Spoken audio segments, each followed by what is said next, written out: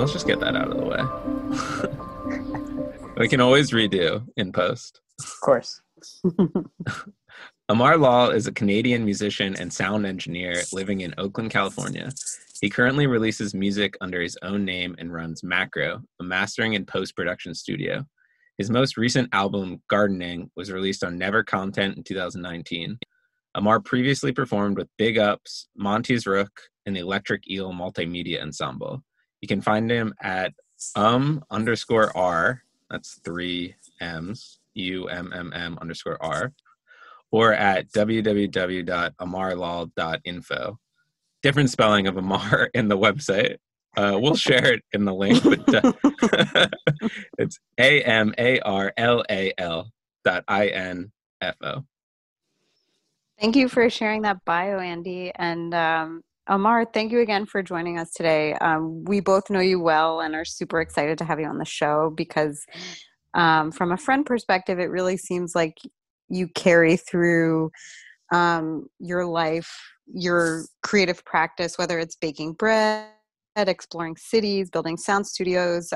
You're genuinely excited to try new things, and we appreciate that you're trying this new thing for us, which you know is only our second episode. Yeah, thanks for having me on. Yeah, it's great to hear your voice. We are only 10 minutes away from one another in Oakland, but always great to hear your voice. So in light of all these interests that you have, I'm curious to hear a little bit more about how you would define your creative practice, given that you do so many different things. We mentioned a few things before, but you also create music, you draw, you edit sound, you photograph the world. So yeah, if you could just talk a little bit about this diverse kind of output. I find it interesting in sort of like a diaristic way, but curious to hear more about what you think. I realize this is a very big question, but no, it's a great question actually. Yeah, over the past few years, I've been trying to understand what makes me want to create things and what makes me want to share those things that I create with people, because there were a few years in there where I feel like my desire to make music, which is, I would say, probably my main practice, kind of felt broken. Like I didn't feel very motivated to pick up an instrument and play music. And I think what I'm learning slowly about myself is that I really just enjoy trying to find ways to communicate to other people the things that I'm experiencing. And so the medium doesn't really, it matters, but the medium is shifting to me based on what kinds of things I'm trying to share. So if it's photographs and a visual thing that I want to share with people, I've been trying to dip into that medium a little bit lately through some postcards, and maybe it's more ideas about like how abstract music can be and some of the visual scores I've been trying to work on, or just the ideas of being in a place, what it's like to be in a place. And I think you mentioned diaristic, that there's some kind of tour diaries that I've done in the past that try to replicate that with field recordings every day while I'm on tour.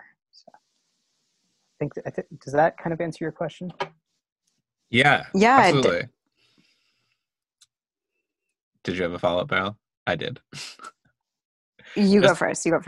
Just because Amar touched on the visual work, I've very much enjoyed seeing those on Instagram, and I'm curious if you can talk more about how that came about, and because it's visual, maybe try to explain a bit for the listener what it is and what it looks like.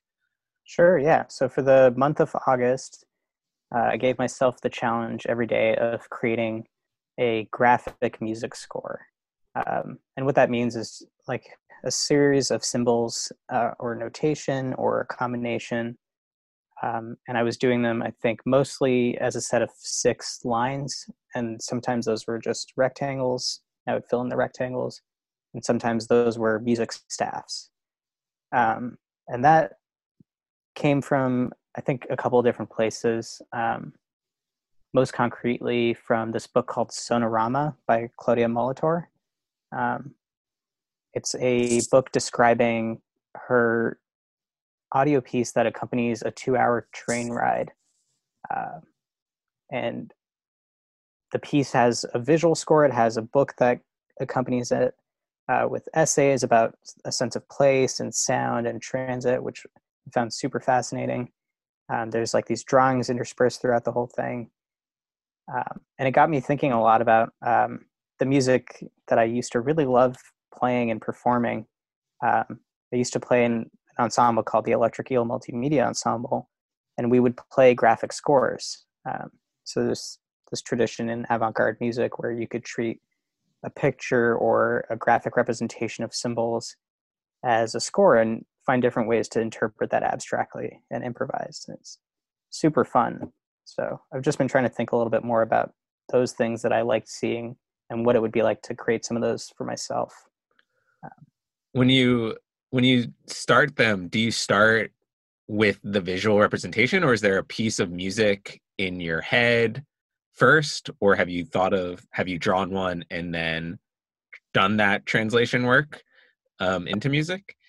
It's starting to get to that point. I think this first set of 30 or so that I created, I was trying to treat them more like etudes or studies, partially because the medium is new to me, and partially also because creating visual representations is totally new to me. I'm not a trained visual artist in any way. I don't really have any technique with watercolors or even really keeping a ruler straight, it turns out. So the ideas for every day would kind of be like, I would draw myself the 6 staffs, and that would be the first hurdle to get over, is like actually showing up and doing the thing every day. And from there, it would be a technique that I wanted to try. So maybe I want to try a watercolor wash and see what comes out from that. Or maybe I want to try painting with India ink in the style of bird sonograms. Or maybe it's playing with what it looks like to twist the score or to try colored pencils or something. Now it's turning into a little bit of more of a composed thing where maybe there's an idea that I want to communicate using some of this sort of language that I'm starting to develop. Or maybe it's, I want to try combining a few of these things and seeing what comes out. Or maybe there is like a sound in my head that I'm trying to create an abstract representation of. So I haven't been sharing as many of those because they don't quite come out the way I would hope. Yeah. But it's been an interesting process to try to actually create a more composed piece. Interesting. And some of these are titled. Where does that language come from? Yeah, so I've been trying to incorporate some markings from music notation, and a lot of that is German or Italian markings, expression markings saying like, the tempo or the style that to be played in. So I think there are some captions, I think, that were maybe not intended as titles that could be fun titles. And then there is one recently that's like a wildfire nocturne that is titled. That was just, trying to represent the orange sky that we experienced here in Oakland the week after Labor Day. And sort of this, just that kind of both the visual representation of the sky and also that feeling of like oppression and burning and almost the kinds of sounds that you might hear in like Threnody for the Victims of Hiroshima or something like that. Which that kind of brings me to this question that I have for you about memory, because I didn't associate these visual scores with memory necessarily, but I was thinking about this question, thinking of how you take a field mic with you sometimes when we are doing various things in the Bay Area. And it made me question if you have a strong memory association with the sense of sound. Absolutely. Yeah.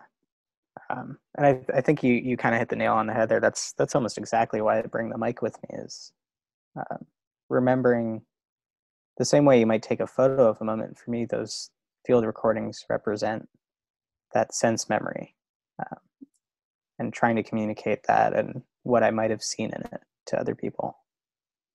It's so interesting to me because I associate memory with like taste and smell and sometimes sight. Like, I don't think I've ever associated a memory with sound, but now I'm really compelled to like challenge myself to do that. Yeah, I think it can hold a very strong emotional memory. And I think the easiest way to think about that is the way that a record makes you feel in a moment, or a song or an album. A lot of people hold very strong associations to the music of their teen years, whether that's, like a pop punk song that really used to get you amped up. We want a band who plays loud and hard every night. People coming out the door. Or the song you used to listen to when you broke up with your first boyfriend or girlfriend.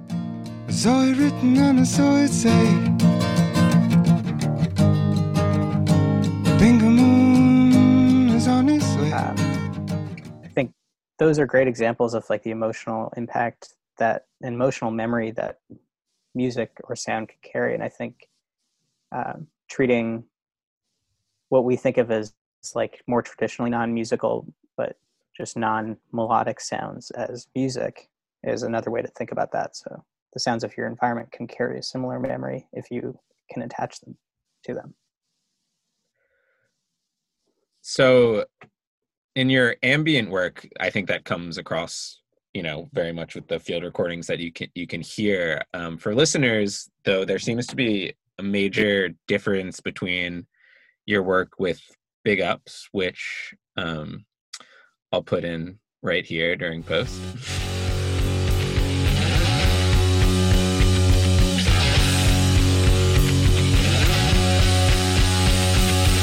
I need to treasure every minute, the fact that I'm here and I'm living within it.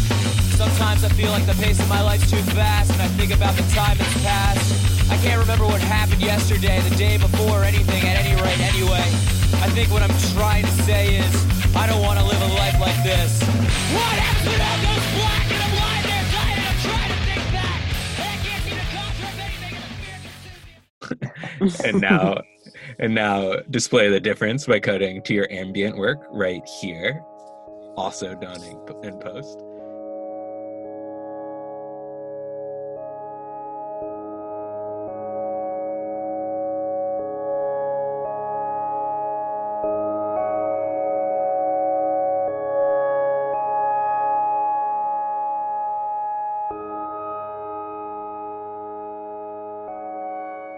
Is there a through line that connects the two for you? I think the way that I've been trying to think about this lately is, Big Ups was a very performative, fun, physical, loud experience. It's music that I still enjoy creating, but have not been, just because I'm not around people who want to make that together. And I think that, I think the performance was really the focus in that band. We all loved playing live so much. Something just clicked for all of us when we were doing that together. No matter how bad we were feeling that day, once you're on stage, something turns on. I think the ambient records are more about exploring texture in music for me, and texture and emotion together. And a lot of that comes from some of the work I had done as a sound designer, mixing and sound designing advertisements, and learning a little bit more about texture in that way. And lately I've been trying to think a little bit more about rhythm and try to break out of those patterns, and maybe I can eventually bring them back around to each other. But I think that's sort of the framework that I've been thinking about it in lately, if that makes sense. You speak about texture, and something that you introduced me to and I wasn't really familiar with is the musical instrument of harmonium. I had never, maybe I've heard it in music before, but I didn't really know what it was. And then when I saw you perform last year at El Rio, you lugged this big instrument into the space and started playing it. And it's such a beautiful instrument. I'm wondering if you could explain for the listeners what the instrument is, and share a little bit about your interest in this particular historic instrument. Yeah, of course. So a harmonium is a traditional Indian instrument. It's got a keyboard, usually of 2 to 3 octaves, and there are electric and there are pump versions. And what you're doing is you're pushing air over a set of reeds, and creating this really physical sound, it turns out. Most harmoniums also have a set of what they call stops. So they're like drone notes that can, if you pull out a stop, the drone note will play the whole time. And that comes from like raga music in India.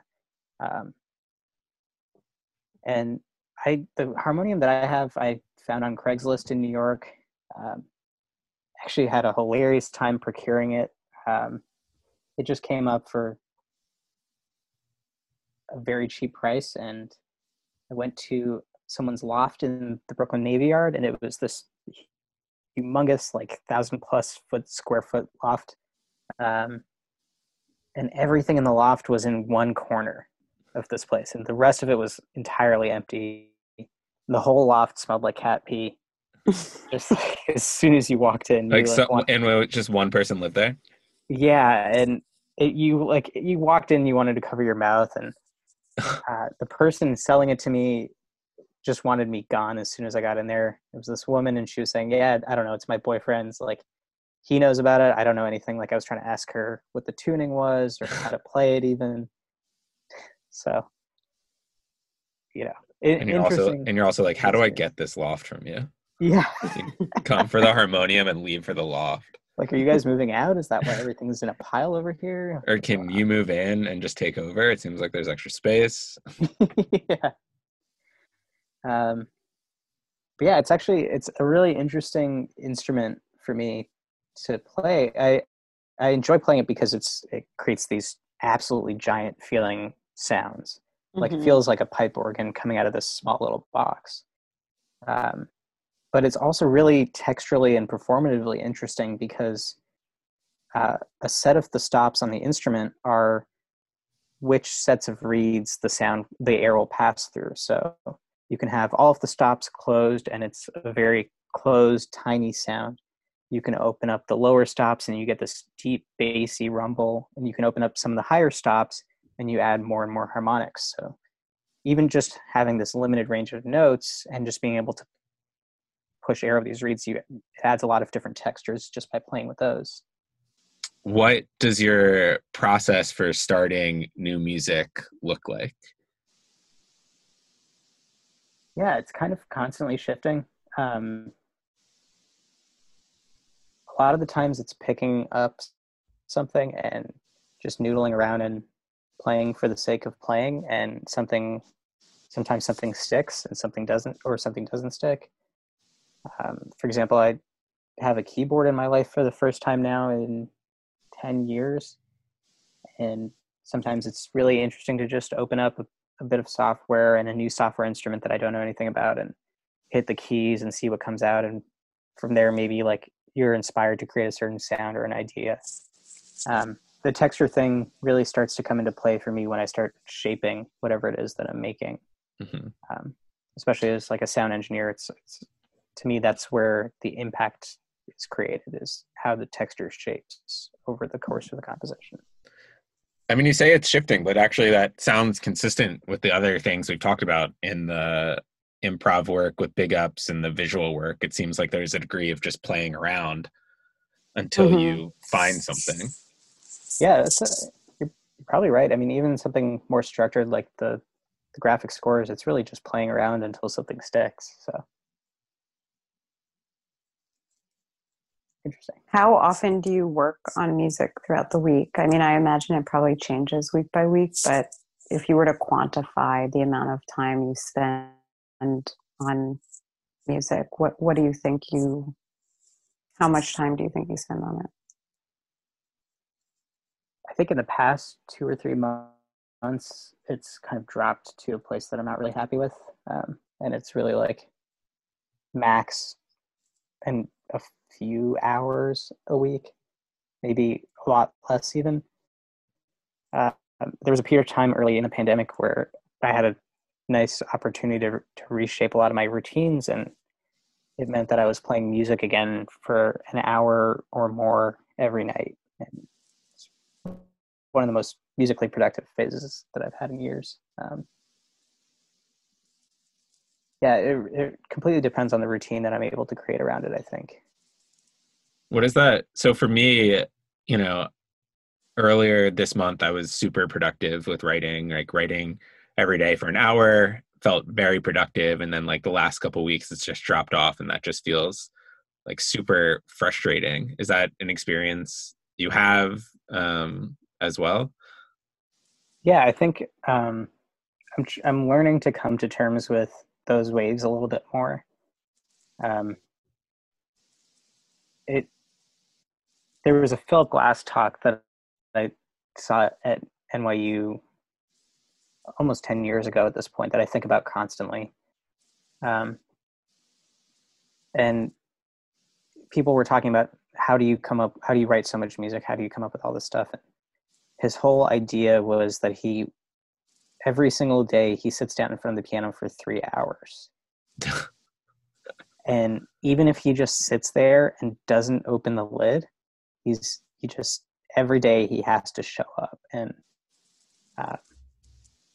that way, like the day that something comes out right, or the day that he's playing the same things he's always been playing and something different happens and he's there for the magic, he's shown up for himself to do this thing. And I think this is like a theme I see a lot in creative self-help books. I'm like addicted to creative self-help books.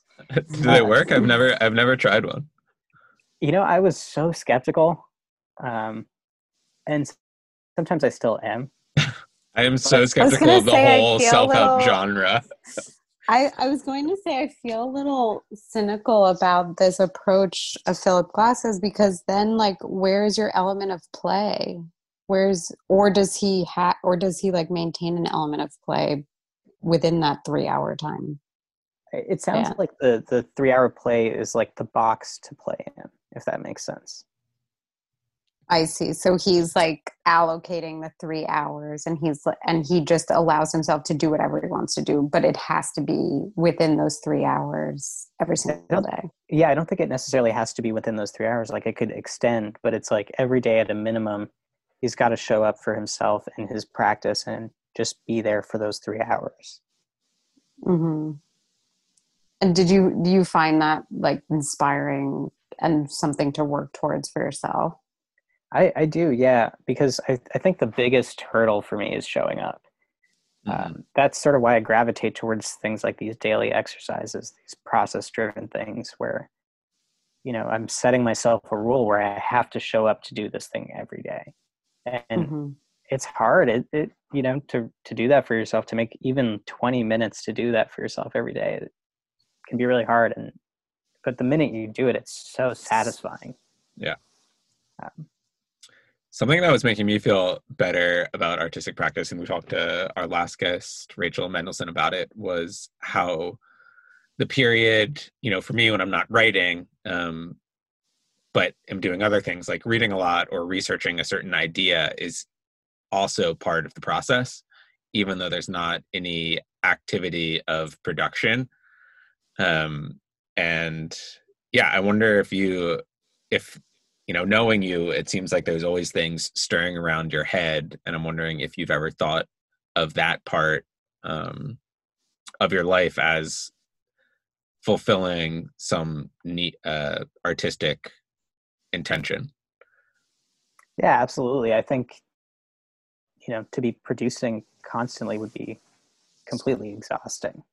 Yeah. I think, what I'm kind of thinking back to is these two concepts from a creative self-help book. It's Julia Cameron's The Artist's Way, probably the most famous one. She has two concepts, one called an artist state and one called reading deprivation. And the artist date is like this idea of making time for yourself once a week to take yourself to a museum, on a walk, to a park, just these things that, you know, might not seem like part of your artistic process, but they are really, in a way, like these chances for your mind to wander or to be entertained by or inspired by new things that you might not have otherwise made time for. And the flip side of that is this idea of reading deprivation, where we have such a huge assault of information in our lives at all times that sometimes that intake is actually what's keeping us from spending the time to assimilate this new information and process it through a creative medium.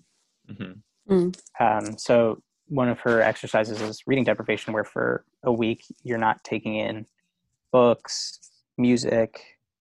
I think it can kind of shift to whatever media you want it to, but just noticing how much intake you have and how much, when you cut that out, how much space it leaves for output.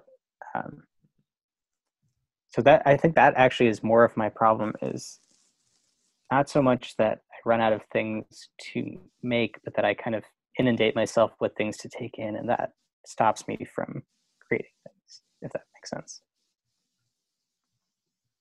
Definitely does. I struggle with this idea of showing up, and I love this point about kind of like recontextualizing what that time is, because in a way it's like a gift to yourself to take yourself out on a date, for example, to go to a museum or go on a walk, or it's a gift to give yourself 20 minutes to just focus on your own creative practice, which leads me to, there is a creative self-help book called The Gift by Lewis Hyde.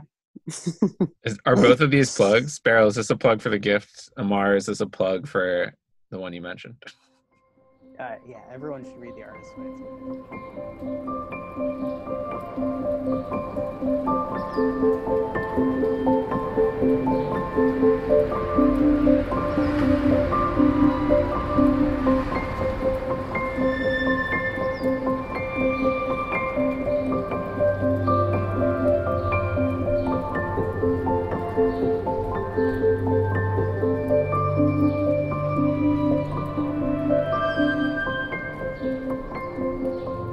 In the interest of time, I would love to move on to this question about podcasts. That's why we're here. Oh yeah, did we say the name of the podcast at the front? This is Imagining Podcasts. And yeah, I mean, as we talked to you about before, we were so privileged to hear more about your creative process and practice, and we're curious to hear how you either would translate that into a podcast, or you know, have you envisioned making a podcast before, and what does that look like? I haven't envisioned making a podcast before. I think these tour diaries that I've worked on in the past, where they're probably the closest thing to a podcast that I would ever make. Those are, just to explain them, they're daily recordings for 28 or 30 days on a tour, where we're in a different city every day, and I would go for a walk and just make field recordings and then come back and then cut them into these little sound collages. And they were all made using what are called binaural microphones. So there's a microphone in each ear, and if the listener is listening on headphones, they hear it almost as if they were there in this like hyper real way. So you had the microphones in your ears as you were walking. So if you walked for a stretch of 20 minutes, you recorded for 20 minutes and then you cut it into. Oh, cool. Yeah. Did you ever think about doing like drawing a map and doing a full 20 minutes and sending it someone on the same course? I've thought about leading sound walks and recording them, partially because the map drawing would be a fun aspect of that, and getting to define things like, the spots on the map where you might hear a certain sound or notice a sound mark, or Yeah, never thought of distributing that, though. That's an interesting idea. I think the closest thing that I can think to of that is this Italian artist who releases things under the moniker of La Cosa Preziosa. She ran something called the Secret Soundscape Club, where every month she would email mailing list a description of a place that she made a recording and like a 1 to 2 minute recording or sound collage that she made in that place. There would be like photos that would accompany it and things like that. Does she provide any sort of introduction to that soundscape in the recording? Like, do you hear her say what you're about to experience in any way? No, I think it's all written. But one of the interesting things that she does that I think very few people do is she talks a little bit about what is significant in the recording in terms of actually what's historically significant. So maybe you're in a train station and the significance of that train station, which is all marbled and was built in this year and was a hub for this thing. It's a really interesting way to try to transport yourself to that space and imagine what it might have sounded like in a certain era. So if we're just to tease out this idea, the tour diary, so I'm curious, there's sort of two parts. I think we talked about this before. I think maybe right when you'd come back from one of those walks, I think you were playing in San Francisco and you said you would go out and it just cleared your head ahead of going into a really heavy performance. So I'm curious, like, what you looked for in these walks, and then if you were to translate it, and you did translate it into your tour diaries on your Bandcamp, but if you were to translate into a podcast, what would you hope that the audience received? And it seems like in this case, there could be a very big difference between the two. Yeah. So maybe I'll start by describing the process for those specific sound walks.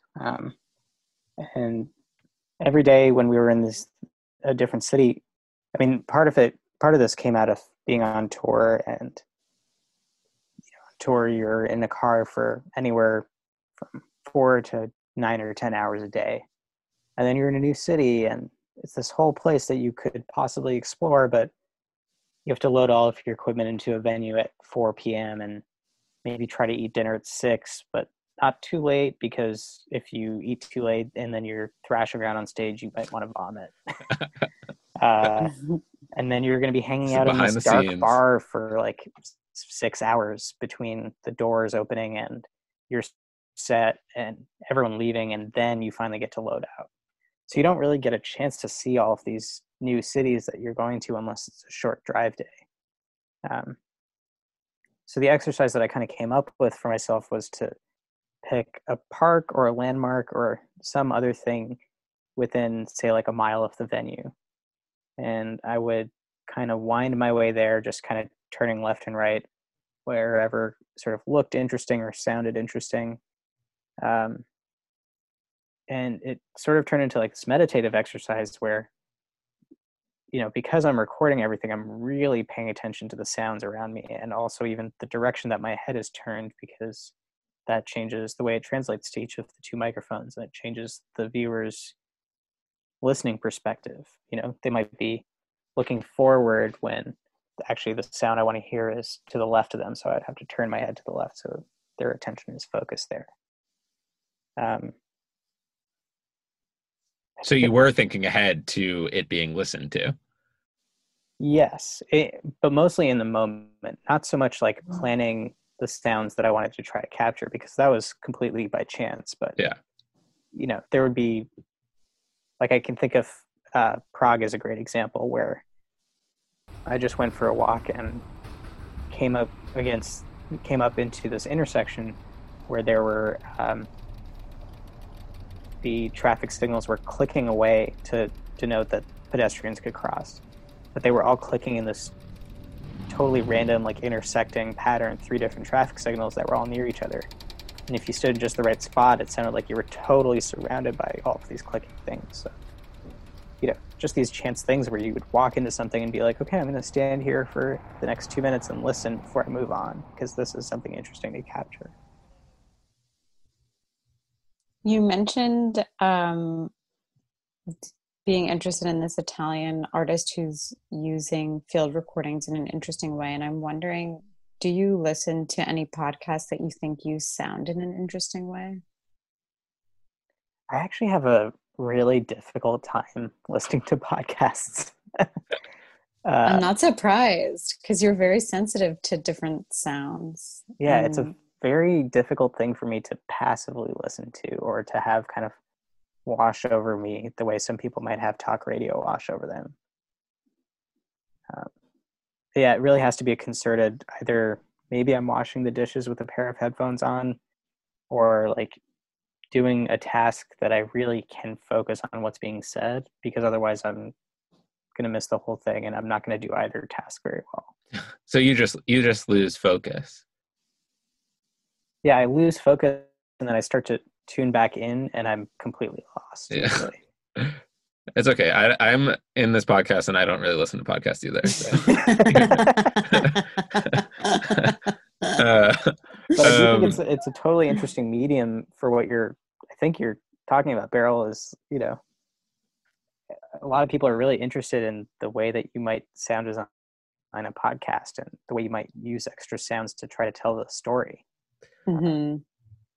Do you think a podcast could be, is there a way that a podcast could be music or vice versa? Like what makes a podcast a podcast?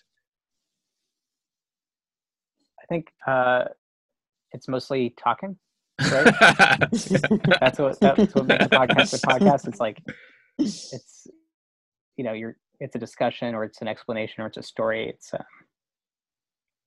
I am, definitely someone who's super open to the definition of music and what it could be. Yeah, it's a really interesting question. If you were to like find a through line of like some sort of theme that runs through all the conversations that you have with your friends, or like a conversation you have with yourself kind of over and over again, I'm curious to hear what that would be.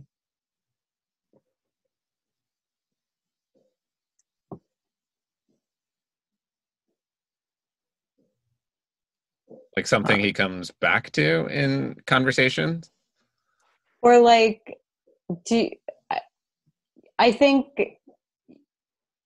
we have been talking, like, I think that I speak with you, Amar, a lot about creative process and like projects that you're working on. And I always really enjoy our conversations about that particular topic. And I like, it's not a topic that comes up with a lot of my peers regularly. I mean, I speak about it with Andy too. And I think that's part of the reason Andy and I were so curious to develop a podcast such as this. And so I bring that up as an example because I'm trying to like tease out like maybe you just mentioned what are podcasts about? Well, podcasts could be about anything, but like in terms of sound, it consists of people talking, right? Like, right. Like in some ways your field recordings would be a failed podcast because like no one's talking in them necessarily, but like that could be great if you like propose that they're a podcast and like insisted that they be a podcast and try to like manipulate the medium in some way. Right. I mean, maybe the idea of a more composed soundscape, like trying to use the field recordings that I have to create a specific narrative, or to use them to enhance a narrative, if that makes sense. But that could still be like in your ambient work, there's still a narrative through line, and we would call it a song. I feel like there's something maybe closer when we're thinking about translation, which is what I think you're doing in your visual work and what you mentioned in the Italian artists, where there is a degree of translation that needs to happen between the sounds that you're collecting and conveying whatever experience or narrative to the audience. And I guess in this case, I mean, talking is the clearest way to provide a narrative, but yeah, I'd be curious if there's another way. There's something in that's kind of like the gears are turning a little bit, where, like, I think, Beryl, you're right. I love talking to people about process. And maybe what would be really interesting is to talk to people about their process and also present like hyper real recordings of them engaging in their process. Whether that's, these like really turned up sounds of someone's brush moving across paper and oil paint splattering, or if they're a woodworker, the machines that they're using and things like that. But just giving a different sort of abstracted perspective on their process in addition to a discussion about it. That's a cool idea. Really cool idea. Welcome to our podcast, in which we talk about process.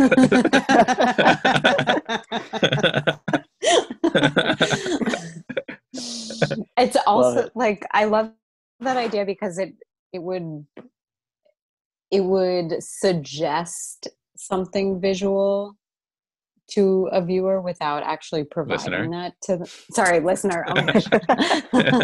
Without actually providing that for them. So it would be this like very active form of listening.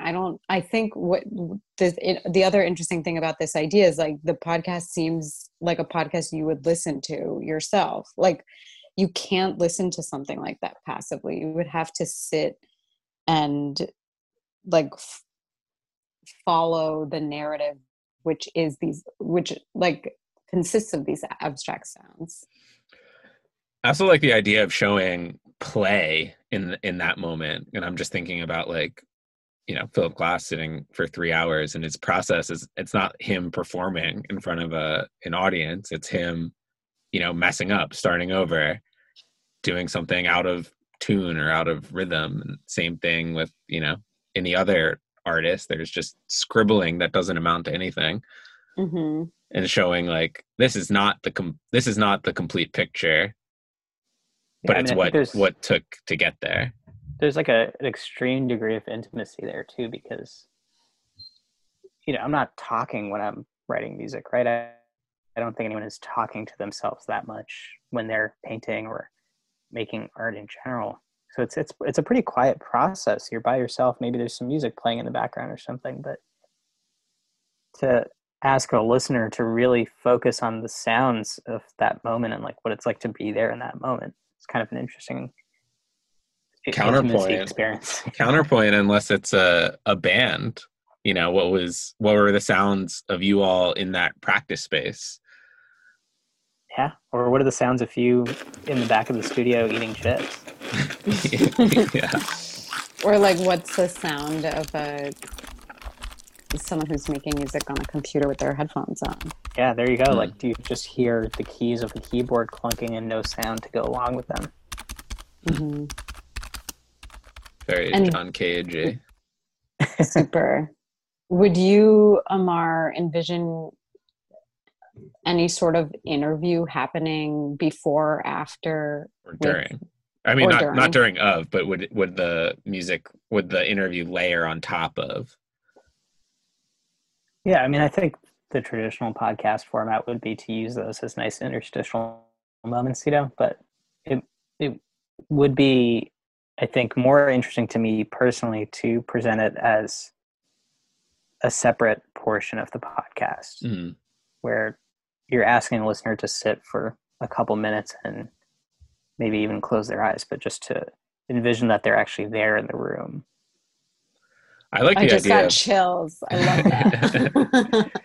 Yeah, I like the idea of the interview being secondary to the sounds of the process, and anything it being like if you're doing the dishes and listening to the podcast, there might be talk for a short amount of time, and then it just blends into the sound and becomes that ambient work, which I know you like a lot. Yeah.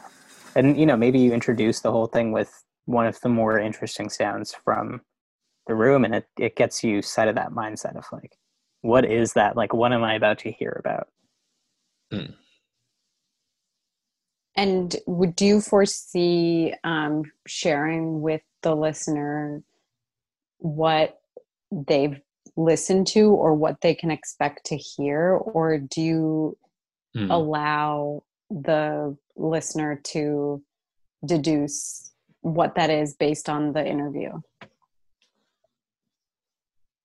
I think there would be a degree of both. I do think part of the fun of it and the play of it is that there's some imagination involved,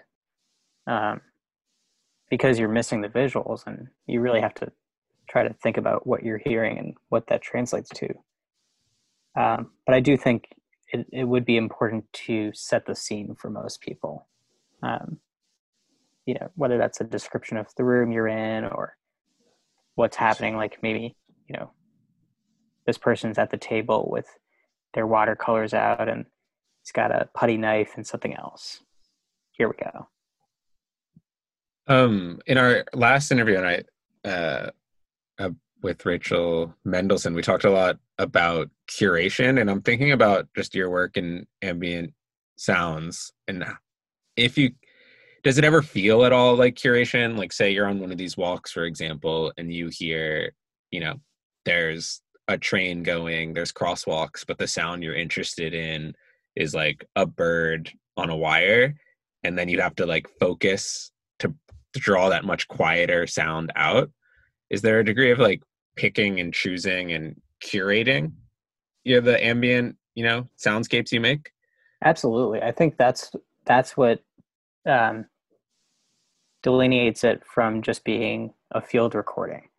I think the field recording is just the act of recording the whole thing and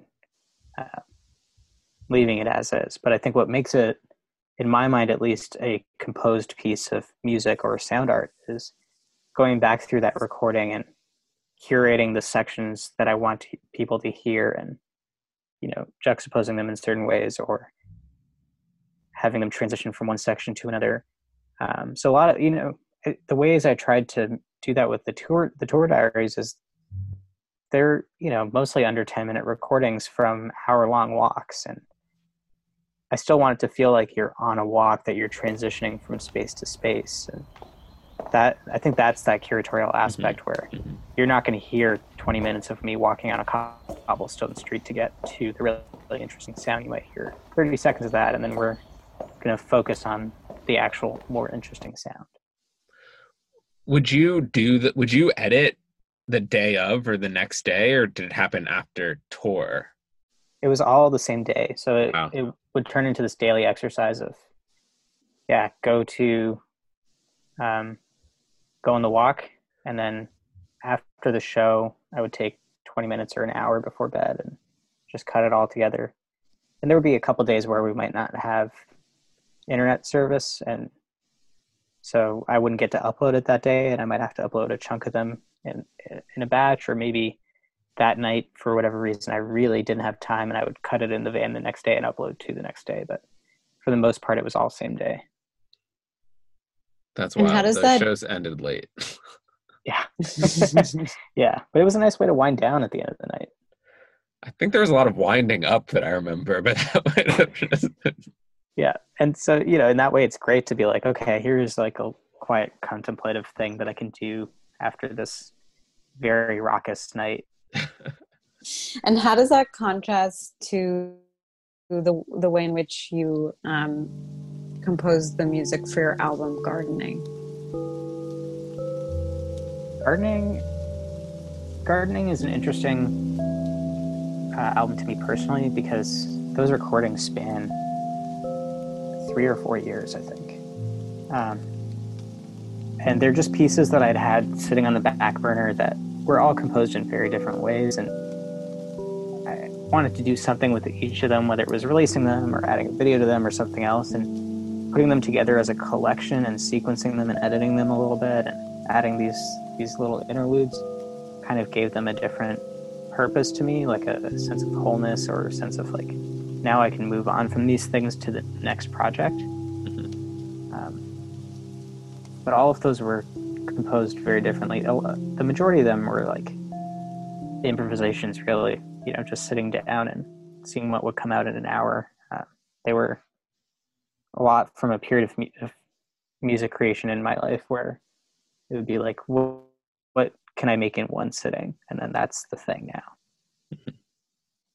It's interesting how your use of found sound contrasts to the use of sound that you compose, and like how the processes differ as well. And I wonder how you could implement the compositional process into the podcast idea that you have, because the found sound would be what you described, like the process of the person you're recording, whether that be like a paintbrush going across a canvas. Yeah, I imagine there would still be some curatorial aspect to that part of the podcast. Or supplemental composition on your part. Oh, like actual like musical melodic material you're thinking? No, would that? This is your podcast. Yeah, no, I'm thinking like, it might make sense to record someone for like an hour or even 2 hours and then cut that down to like a 40-second soundscape. Yeah, I mean, there's like, I like the idea of 4-minute podcasts. Sounds great. I would listen to those. That I can pay attention to. All right. I also like how you want to dictate how someone listens to it. Like you're suggesting that they sit somewhere and close their eyes, and I'm assuming you would want them to be in a silent space so that they could really focus on the podcast. It's interesting because I think like most podcasts don't require listeners to change anything about their environment in which they're listening to that podcast. I think Beryl, you brought up something really interesting there, the idea of like changing the environment or changing the idea of active listening. I think it would be maybe a podcast that I would be even more interested in would be to host something like a deep listening club. And deep listening is this practice coined by Paulina Oliveros, where it's like almost like a meditative thing, but you're setting an intention and setting a mindset to like sit and actively listen to your environment for a certain amount of time. And so you're not even listening. You're not listening to like a score, for example. You are listening to just where you're sitting. Exactly. And, it's like almost a John Cage thing in that way, but right. Yeah, like I have like this zine that's like compiled of people's different deep listening exercises where it's like maybe you sit with 2 people and you are going to listen to each other's heartbeats for 10 minutes, or maybe you're going to sit in a circle and you're going to imagine the soundscape of a glacier melting or something. But I used to listen, when I first started learning a little bit about meditation, I used to listen to these guided meditations that were mostly silent. The person would introduce, I think it was Jack Kornfield leading a lot of these. He would introduce the concept, set you like, say, seat yourself in this way, and we're going to start breathing like this and focus on in and out, in and out. And then he would just kind of trail off. And it'd be silent for like 5 or 6 minutes, and he'd just be sure to come back to the breath, in and out. All right, now we've moved into a sound meditation podcast. Right? I'm into it. Using ambient sounds. So if you, Yeah, and I'd be so curious because when you said deep listening, I was like, I don't really know what that is and like how I would do that. yeah, like it would almost have to be a prompt, you know, whether it's asking people to do something in the environment that they're in, that they're listening in, or asking them to go to a certain environment and listen. Right. Or Maybe like you're you setting people on a provide them sandbar. yeah, or like even you would say in the case of the previous example of recording an artist process, you could provide some sort of guidance for how to listen deeply to that soundscape that you recorded and Right. composed. Yeah, I like the idea of you curating the meditation soundscape. Mm-hmm. Me too. Oh, interesting. So there's like a composed soundscape, but before that, you're kind of helping people set the intention and the mentality to listen to it with. Yeah. Yes. And then that brings you into different types of meditation experiences rather than just your own room. Right. Mm-hmm. And it's like the something that, you know, like we talked about the gift. It's like what you found, like the creative experience you found or artistic moment you found in the space, then you reshared. Yeah, definitely very interesting. I'm also super. Do we have a? Oh, sorry. No, go ahead. I was going to say, do we have a title that maybe comes to mind for your podcast with this in mind? Interesting. I think we got two. We got two ideas. We got the artistic process, sharing quick interview, and then a soundscape of that person creating the art, and then the meditation walkthrough guide soundscape. I think for the, like, now I'm kind of most attached to this last concept that we've been playing with a little bit. Great. And I like the idea of calling it the Deep Listening Club. The Deep Listening Club. So that it's, you know, you're kind of hinting at this shared experience. Mm-hmm. I like it. Me too. It makes me think of the Voltaire quote that you have on your Bandcamp for gardening. Which, oh yeah, you must cultivate your garden. Mm-hmm. Yeah. And how do you do that? Right. Yeah, I mean, for me, that quote was all about, like, you know, you must, basically it was like you must show up for yourself, but it was also about, you know, I have to tend to my creative output and have to help it grow into something fully formed to share with other people.